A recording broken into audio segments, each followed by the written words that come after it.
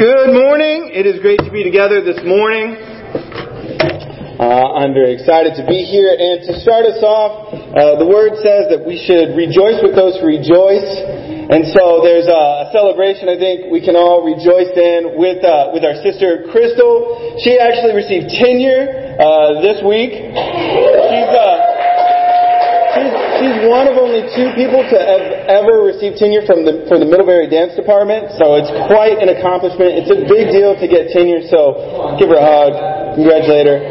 You know, she's an incredibly humble woman for everything that she's accomplished. I think you're an incredibly humble woman. She's so amazingly talented. I was like, I'm going to tell everybody. And she's like, you don't need to do that. I'm like, we're supposed to rejoice with you, sister.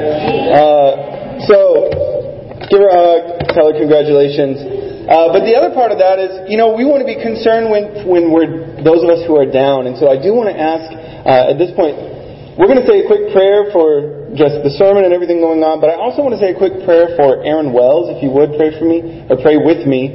Because he's been very, very sick. And so we want to just pray for him. He's got a really, really bad cough.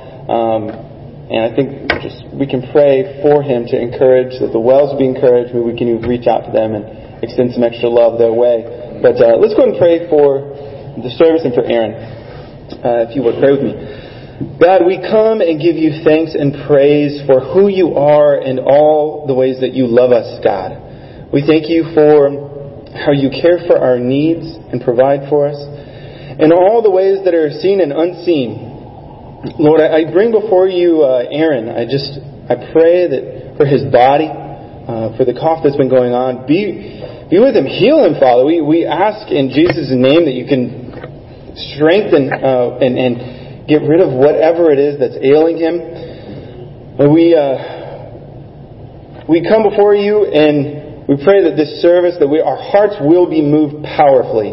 We know that you are with us, God. We know that that we have received your Spirit within us at our baptism. We pray that your Spirit work powerfully upon all of us, no matter where we are with you, God. That your Word would work in our hearts and minds. That we would be able to see you in a way that is really an epiphany from you, God. We're so grateful for the opportunity to worship you today. Be with me as an instrument of your will, that I would speak powerfully and clearly, and that even despite my own failings, Father, that people will walk away encouraged by you. We pray and ask this in Jesus' name. Amen. Amen. Well, today we get to kick off not a series, but a theme for the year. Right? And so, usually we do a series where it's, we're going to talk about this and this and that, but we've just decided we want to do a theme for the year of what is love. Right? What is love? And that's a big question that really we could spend our whole lives trying to answer, but this time we're going to spend just a year on it. But we might ask the question, why should we focus on love? Can I get that clicker? It's around here somewhere. Gotcha. There we go. Thank you, sir. Awesome. And so why focus on love? Well, because in 1 John 4 verse 8, it tells us that God is love, and that the story of the Bible from beginning to end is all about God's love and His exceptional love for us as humanity. Everything we stand for as Christians has been founded in love and is meant to be enacted through love. Every command, every call, every step that we take, it's a call to live a life of love. The greatest command, right? The summary of all of God's commands to us is love the Lord your God and love your neighbor as yourself. Love is the prevailing theme of all of the Bible. It's mentioned over 650 times through the Scriptures. That tells me there's a little bit of something there. And I've said this before, and I'll say it again, and I'm sure I'll say it again and again and again many times, but all of the Bible from beginning to end, from Genesis to Revelation, is God's love story to humanity, of how He created everything to be shared with us, and then how we've essentially messed it up, and He keeps trying to reconcile us because He loves us and brings us back again and again and again, all the way to Revelations where we see the culmination of His love. You know, in Ephesians 3, verse 17 through 19, Paul writes, "I pray that you, being rooted and established in love, may have power together with all the Lord's holy people to grasp how wide and long and high and deep is the love of Christ, and to know this love that surpasses knowledge, that you may be filled to the measure of all the fullness of God." You know, this is my same prayer for the church as well, that we can be empowered to grasp how wide and long and high and deep is God's love this year. To know this love that in its significance, that it surpasses any other bit of knowledge that we could attain. It surpasses any action that we could perform, right? But to grasp this love and to extend this love to people is really what it is to find the fullness of God. And so, this will prayerfully be a year for us where we can devote ourselves to learning about the loving heart of God and being inspired and filled with love together. For me, I don't want this year to be about trying to be more loving. Right? A sort of self-improvement crusade about being loving people. I want this year to be about digging into God's love. Learning more about it, connecting with it at a deeper level, being inspired, and letting change flow through us as we connect with who our God is. Because love inspires change. So as we kick off the focus for the year, what is love? I've titled this sermon as well, What is Love? And we're starting, today we will try and start by answering this question, by looking at two of the most fundamental facts about love that can be found in the Bible. And so these are my 2 points. Point 1, love is the most excellent way. And point 2, that love is divine. These are our 2 points today.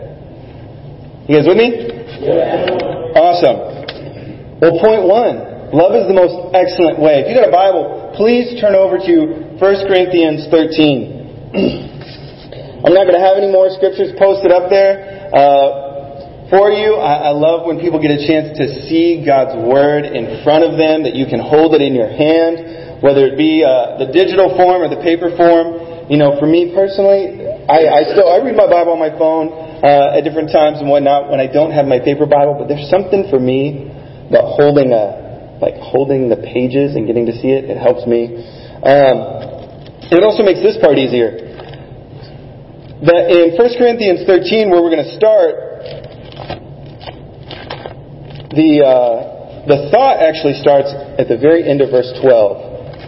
And so if you're reading from your phone, you won't see this verse, but it's there at the very end of verse 12.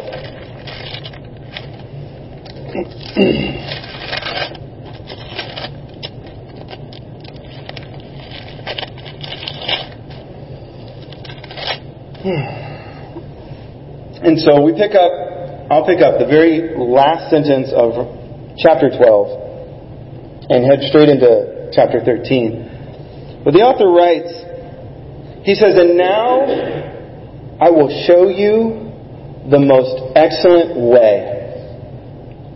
If I speak in the tongues of men and of angels, but have not love, I am only a resounding gong or a clanging cymbal. If I have the gift of prophecy and can fathom all mysteries and knowledge, and I have faith that can move mountains, but have not love, I am nothing. If I give all I possess to the poor and surrender my body to the flames, but have not love, I gain nothing. Love is patient. Love is kind. It does not envy. It does not boast. It is not proud. It is not rude. It is not self-seeking. It is not easily angered. It keeps no record of wrongs. Love does not delight in evil, but rejoices in the truth. It always protects, always trusts, always hopes, always perseveres. love never fails. But where there are prophecies, they will cease. Where there are tongues, they will be stilled. Where there is knowledge, it will pass away. For we know in part and we prophesy in part. But when perfection comes, the imperfect disappears. When I was a child, I talked like a child. I thought like a child. I reasoned like a child. When I became a man, I put childish ways behind me. Now we see but a poor reflection as in a mirror. Then we shall see face to face. Now I know in part. Then I shall know fully, even as I am fully known. And now these three remain: faith, hope, and love. But the greatest of these is love. The author is writing to the Christian church in Corinth for a number of reasons. But one of these reasons that he's writing is because the church has become infatuated by what they could do with miraculous gifts. And this is just one of the reasons he's writing. But God has been doing amazing things through the Corinthians, right? There have been people who could speak different languages miraculously. It would be as if, they do French in Montreal, right? That's how they speak. If we went up to Montreal and suddenly I could just speak French, I could go up there in fluent French and preach an entire sermon because God had miraculously given it to me. How amazing would that be to be someone, an unbeliever, to hear someone just start speaking your language who's never studied it?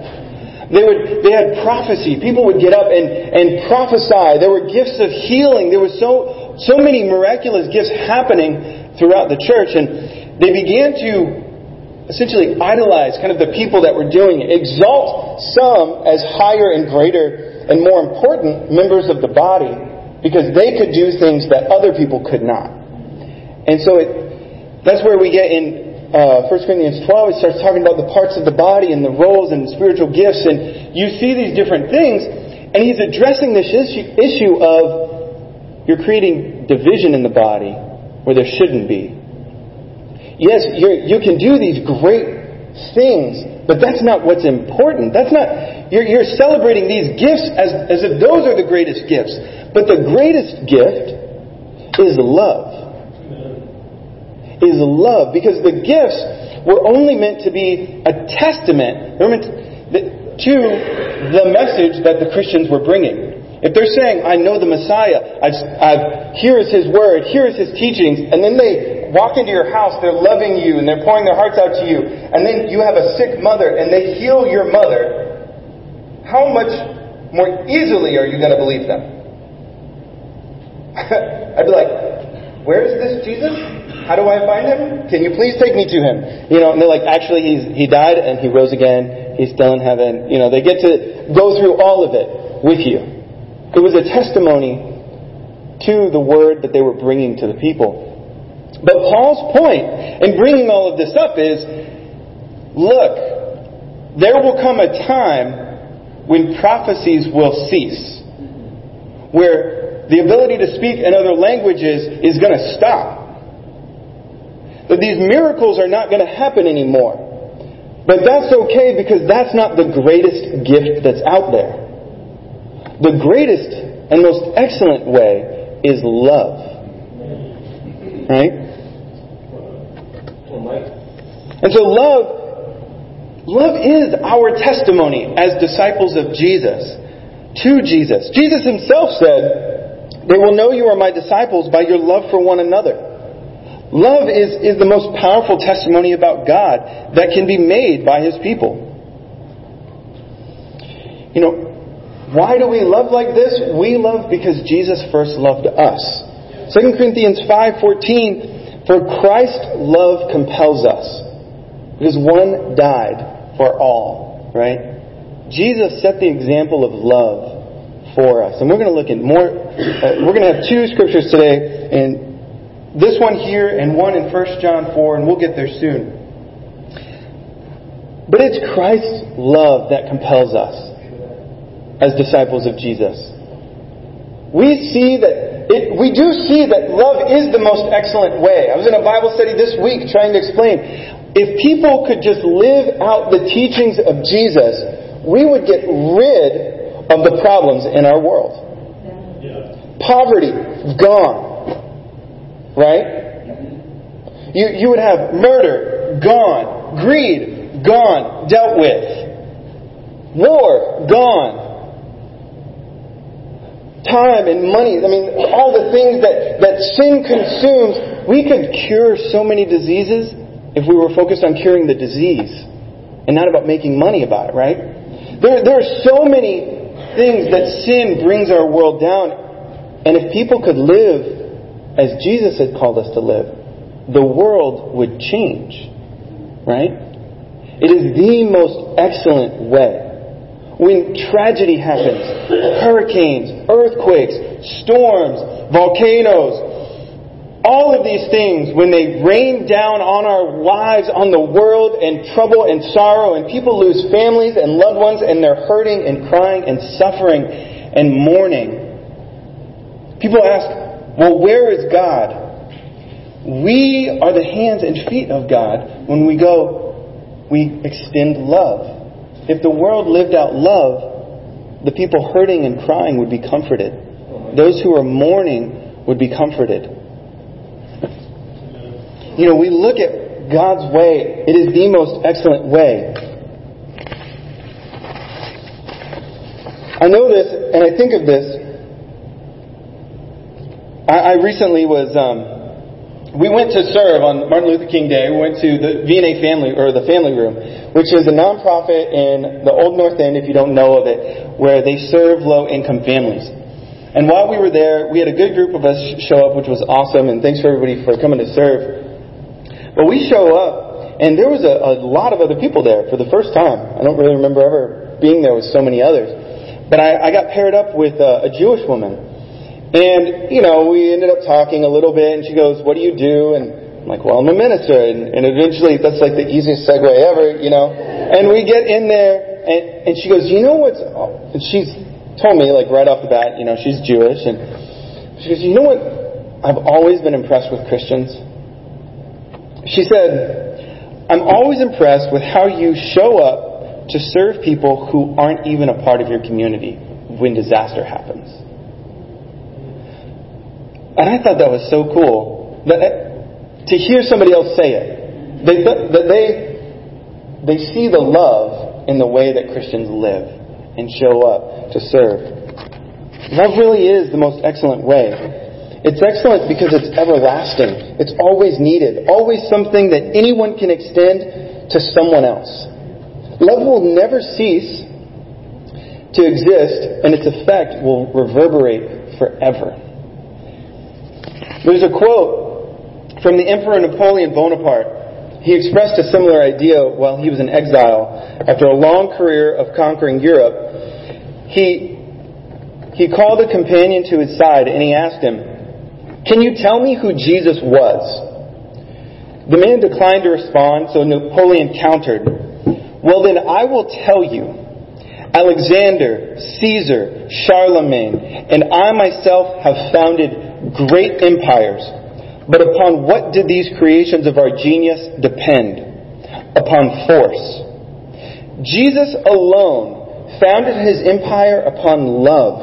And to this very day, millions will die for him. Time, the great destroyer, is powerless to extinguish his sacred flame. Time can neither exhaust its strength nor put a limit to its range. This is it which strikes me most. I have often thought of it. This is which proves to me quite convincingly the divinity of Jesus Christ. That Jesus would found, and there's a lot more to this quote, but that Jesus would found his empire on love. And Napoleon admits in the rest of it, he goes, I had to be there to convince people to do it. I had to show up. I had to speak. They had to see me. I had to be a presence. And he mentions, for him, he's like, it's been 1,800 years and still people give their hearts to Jesus. All of their hearts. That people would die, right? because of love, not because of force. You know, to hear Napoleon acknowledge the superiority of the conquering power of love that Jesus had over the world's method of conquest, for me, I find it incredibly inspiring. Because it just accents that love really is the greatest way. People of all cultures and all stations throughout time have been unable to deny the enduring power of love. And so we ask this question, how is it that love is able to have this impact? How is it possible? I would say it's because love is divine. Point 2. Oh, I forgot the quote from Napoleon. Sorry. You know, point 2, love is divine. Please turn to 1 John 4. I'm going to head over there. Is with me? Yeah.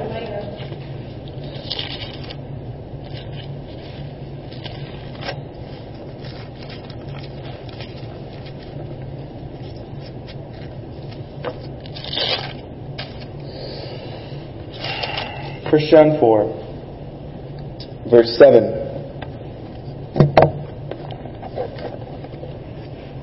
The author writes, "Dear friends, let us love one another, for love comes from God. Everyone who loves has been born of God and knows God. Whoever does not love does not know God, because God is love. This is how God showed His love among us. He sent His one and only Son into the world that we might live through Him. This is love. Not that we loved God, but that He loved us and sent His Son as an atoning sacrifice for our sins. Dear friends, since God so loved us, we also ought to love one another. No one has ever seen God, but if we love one another, God lives in us, and His love is made complete in us. We know that we live in Him and He in us, because He has given us His Spirit. And we have seen and testify that the Father has sent His Son to be the Savior of the world." This passage is a great selection on how we as disciples are called to live. But I told you that the goal is not to give us this crusade of things we need to do. So, today what I want to do is I want to focus on what this passage tells us about our God. Amen? And here are 3 things I get from this, that I learned about God. That we can all learn is that love comes from God, that God is love, and that godly love goes beyond humanity's way of loving. I say this because this is love. God loved us before we ever loved Him. He sacrificed Himself for us. We all love people who love us. Or most of us would say we love people who love us. Right? And it's cute. I love my son. But before he could say, "I love you," which he still doesn't say, "I love you," it's like, "I love you." It's kind of what he says. But I loved him before he could love me. Right? And we're going to have another son. And I love him before he can ever love me. God loved you, loved us, before we ever loved Him. Right? And many of our connections and many of our ways of loving in the world is we love those who love us back.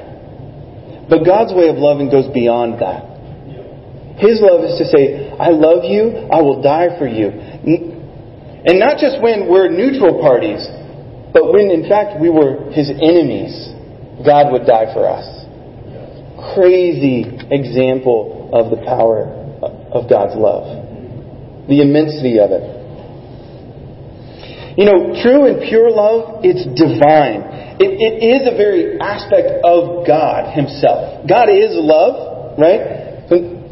And love comes from God. God desired to extend His love so much that He created all so that He could lavish it upon us. Consider it this way. You are the object of God's affection. Think this in your mind for just a moment. I am the object of God's affection. Consider that. Write it down. Think about it later today. And consider the idea that you are the object of God's affection. That He loves you. How does it make you feel? It encourages me. It's me inspired. I kind of go, sometimes I'm like, well, why? But I feel encouraged by that idea. That the God of the universe would love me. And He loves you. Right? This fact that God is love and God is loving is crucial. The same way that our living hope becomes hollow and ineffective, a resounding gong, when we are not rooted in love. Our understanding and experience of God and His Word becomes hollow and loses impact if we're not deeply rooted in God's love. We could serve all the poor we wanted. As the writer writes, you could give your body to the flames. You could become a martyr, right? You could give up all of your funds for the poor. But if you don't have love, it doesn't mean anything. Right? We could shovel all the driveways we wanted. We could serve all the nonprofits we wanted. We could feed and house and clothe, well in LL Bean and Patagonia, every homeless person in our city. But if we lack love, it doesn't matter. Here, have some clothes. Have some food. Live in this house. Why are you doing this? Because now be quiet, need it. You know what I mean? I mean, it's like, some people would be like, cool. But love is what really changes hearts. Has the lasting impact and changes people. It's a part of who God is. It's a very aspect of who He is. And Satan knows that if we're not connected to that our efforts are hollow. Satan knows this, and he fears the power of a Christian who's anchored to God's love, who's motivated by God's love. He's afraid of that. He wants to do everything he can to distract you from that idea, from that truth that God is love. He's doing all he can to have humanity doubt that the bedrock of God's nature is love. Satan is doing all he can to persuade you to believe that God doesn't care about you, that He isn't going to come through for you, because He doesn't love you. He is telling you that lie, breathing it down your neck and whispering it into your ear. Satan says if God loved you, He wouldn't let you go through what you're going through right now. Or He at least wouldn't let it last this long. Right? One of the lies that Satan breathes in my ear for me is that I have the right to lash out when I'm angry. And how does that relate? Because it draws me away from being loving. Right? Love is patient. Love is kind. It does not envy. It does not boast. It is not proud. It is not easily angered. Right? But Satan tells me, he's like, you can lash out. They wronged you. It's okay for you to be angry, to hurt them back. This is one of the lies he tells me. And he will remove my ability to be effective as a man of God, as a light in the world when I do this. But I'd like to say that it isn't often that he gets the opportunity. I'd like to say that. But he certainly gets his chances. There are times where people are expressing grievances to me, right? Telling me that I've done something wrong, or I've hurt something, I've hurt someone, and they'll come to me with a number of issues. And there are times that my desire is just to snap back, to bite back. Well, you don't know what you're talking about. When I worked in customer service, this happened all the time. The number of times I would stand there on the other side of the counter at Starbucks and be like, love is patient, love is kind, it does not envy, does not boast, it is not proud. And I'm just like repeating this in my brain. Yeah, totally. You know, but going back to what love is, I don't strike out every time. I am sad to say that when I do strike out, oftentimes it's at my wife, you know, who I love, the person I love the most in this world, right? And Jesus isn't in this world, so I can say that. So for me, though, I can strike back. I can get frustrated because Satan tells me it's okay for you to do that.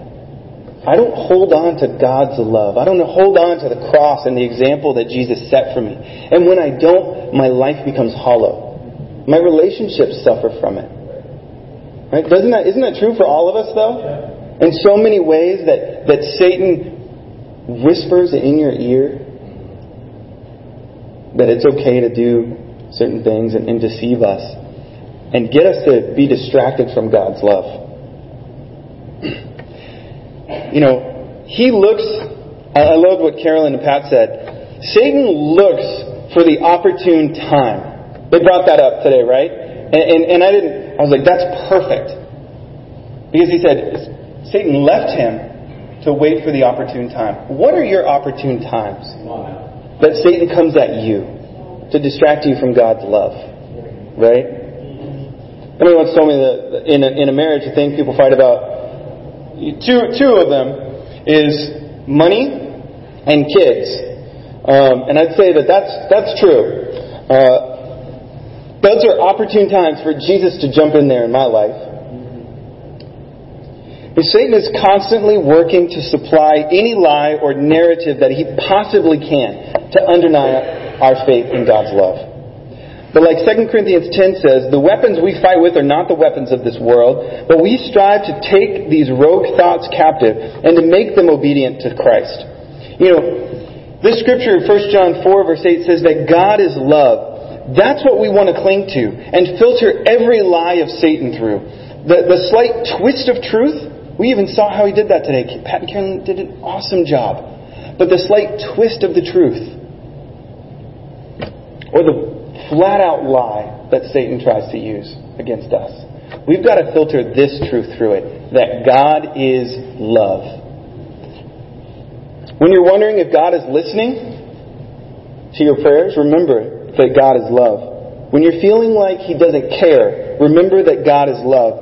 When you're feeling too messed up, even to be loved by Him, God is still love. When you're wondering when the suffering will end, remember that God is love. And that one day, personally, He will wipe every tear from your eye, and a new heaven and a new earth, where there will be no more mourning, or sickness, or dying, or pain. It's Revelations 21, 3 and 4. God is love. God is patient and God is kind. He is not easily angered. He keeps no record of wrongs. He does not delight in evil. He always protects. He always trusts. And He always perseveres. God never fails. That is truth. Hold to those truths and defy Satan's lies. If there is one goal I have for this time we're taking as a church, to focus on the theme of love, it is that we can all walk into the future having a transformative connection to God's love. I'm excited to look at the many facets of God's love together. You know, in conclusion, love is the most excellent way. If you want to make an impact on someone, love them. If you want to resolve a conflict, extend love. If you want to testify to God's Word and Jesus' divinity, show love. Keep it simple. The greatest gifts that humanity has been given from God is love. It is the most excellent way. He has shown us a love that is the most perfect way through the life of Jesus. Love will never fail and never ceases because God is love It is a part of who He is. And He never changes. I pray this year will be a year steeped in love. Amen. Amen.